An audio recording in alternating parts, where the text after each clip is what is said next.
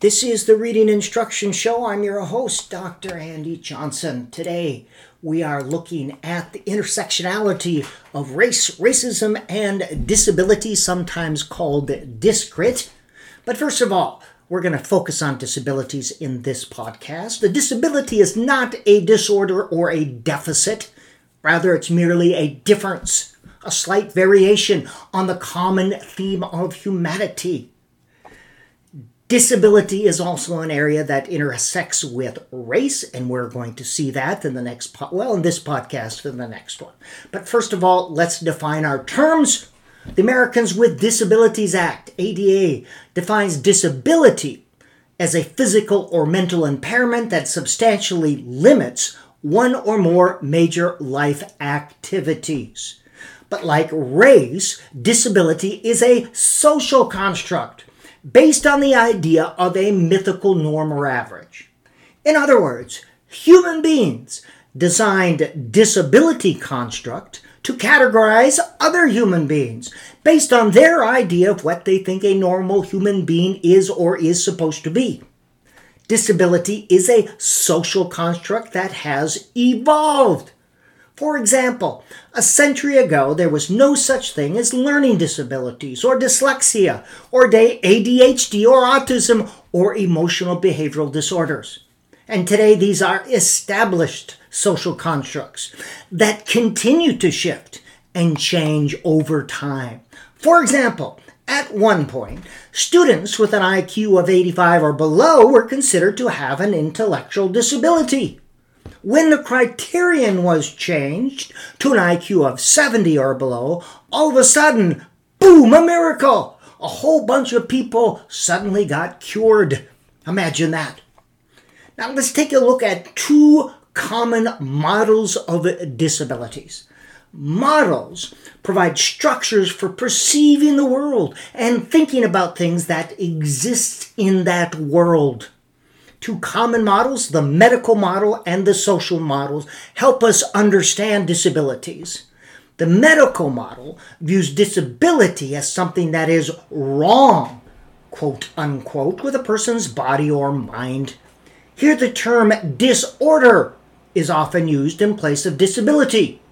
For example, in the Diagnostic and Statistical Manual of Mental Disorders, DSM-5, intellectual disabilities, autism spectrum disorder, attention deficit hyperactivity disorder, and specific learning disorder are all listed under the category of neurodevelopmental disorders.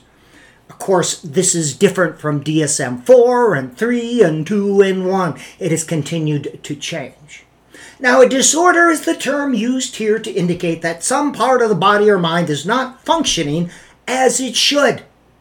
There's an order that should be, and this thing is thought to be out of it. Within this model, disabilities or disorders are viewed as deficits. Once diagnosed, people with disabilities are prescribed treatments to, quote, fix them. Trained specialists administer the treatments in order to get that disabled person as close to normal as possible. Sadly, the medical model still dominates the special education system and how people think about disabilities. This special education system is a system in which students of colors are disproportionately represented. This means that in our educational systems, a disproportionate number of students of color are seen as having a deficit. Do you see a problem with that? Now, the social model of disabilities, in contrast to the medical model, suggests that people with physical or other impairments are disabled by the way in which society acts. Here, the disability lies not within the individual, but on the social plane. With this model, a distinction is made between an impairment and a disability. An impairment is a condition or part of the body that is non-standard. For example, being blind, missing a limb, having a defective organ, or having a mental health condition are examples of impairments. A disability is the disadvantage or restrictions caused by a social group that ignores people with impairments, thereby excluding them from full participation in the mainstream of that social group. In other words, restrictions turn an impairment into a disability. No restriction, no disability.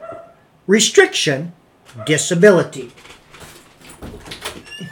In an educational setting, the following types of restrictions often turn impairments into disabilities. Class sizes that are too large, poor quality of classroom instruction, unqualified or underqualified teachers, lack of professional development opportunities for teachers, one-size-fits-all types of instruction or instructional programs, high-stakes testing, mismatches between students' culture and classroom curriculum, culturally biased assessment and instruction, overly harsh or unjust discipline, teacher bias, and generally treating students like products moving down a conveyor belt and not like people. These types of restrictions are much more likely to occur in schools serving poor communities, which, by the way, tend to include students of color at disproportionately higher rates. Now, within the special education system, there's a hesitancy to use the word racism regarding this system. The word seems a bit harsh to some. It does not sit well. Words like disproportionality and overrepresentation seem more pleasant, more palatable. But it's impossible to deny the fact that whether intended or unintended, there are systems in place that disadvantage and restrict people of color. This is what racism is. And these disadvantages and restrictions exist within the special education system. To understand racism, it must first be differentiated from racist acts. Racist acts are acts of hatred and bigotry intentionally directed at one or more people based on their race. Racism breeds racist acts, but racism involves the larger systems, policies, laws, guidelines, and procedures. Ibram X. Kendi defines racism as a marriage of racist policies and racist ideas that produce and normalize racial inequalities. A racist policy is any measure that produces or sustains racial inequalities between racial groups. This means written and unwritten laws, rules, procedures, processes, regulations, and guidelines that govern people. Racism itself is institutional, structural, and systemic. Racism creates and maintains a racial hierarchy that discriminates against and disadvantages people of color. While it may be largely implicit, discrimination and disadvantages occur within the special education system in the form of teacher referral, testing, identification, and the quality and types of services. Now let's take a look at PL 94-142. In 1975, Congress passed Public Law 94-142, Education of All Handicapped Children Act. It was later amended. It's now called the Individuals with Disabilities Act, IDEA. This law states that in order for schools to receive federal funds, they must provide free and appropriate public education to all children with disabilities. Further, these students must receive special education services in the least restrictive environment. This means, to the greatest extent possible, students with special needs are to be educated in a general education setting or classroom. Now, a continuum of services going from most restrictive to least are these. First, a home or an institution. That's the most restrictive. A special school, little less. Full-time in a special ed classroom, little less. Part-time in a special education classroom, a little less. Part-time in a general education classroom, a little less. And general education with consultation, the least restrictive environment. That is the goal. However, when reviewing the literature on disproportionality in special education, it becomes clear that both appropriate and least restrictive are subjective terms that are open to a variety of interpretations.